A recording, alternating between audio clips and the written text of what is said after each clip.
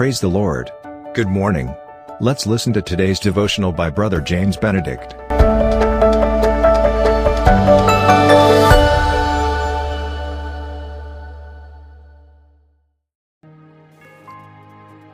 I bring greetings once again in the majestic and marvelous name of Jesus Christ. Well, the topic for today's devotion, doing God's will is the greatest blessing. There will be no regrets whatsoever. Matthew 7:21. Not everyone who says to me, Lord, Lord, will enter the kingdom of heaven, but the one who does the will of my Father who is in heaven. We are never to be rebellious or slow to submit to God, but we must be sure that we have done all that we can before we fold our hands and say, Thy will be done. There come many experiences, however, in which we can do nothing and can only submit.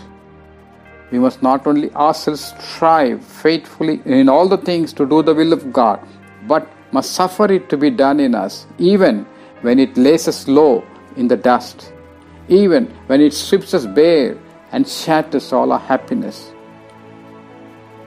This will is to be accepted too, not rebelliously, with murmuring and complaint, but strongly, joyfully, and lovingly. God can do wonders with a broken heart if we can give Him all the pieces without holding back. Then God can do wonders with a broken heart if only we can give Him all the pieces without holding back. The will of God will never take you where the grace of God will not protect you. I repeat, the will of God will never take us where the grace of God will not protect us. So, the best way to be protected from all trouble and heartache is to allow the will of God in our lives. How it can be fulfilled? How is it possible? Simple yet challenging, but exciting to implement. Number one, God reveals His plan through the Bible. Let Bible be our compass and guide. Let the Word become our breath and life. Word of God says in Psalm 1st chapter, and His delight is in the law of the Lord, and in His law doth He meditate day and night. And whatsoever He doeth shall prosper, which means including the trials, challenges, and difficulties that we encounter when we meditate in His Word, God will fulfill His plan, even in the thick and thin of our lives.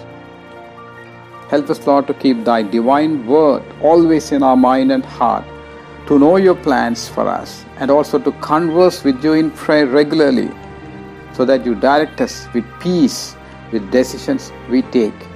We break any other thoughts and any wicked plans which try to crop in, to be crushed in Your divine name. In Jesus' majestic name we pray. Amen. Thank you for listening to today's devotional. God bless you. Have a blessed day. And always remember, Jesus loves you and cares for you.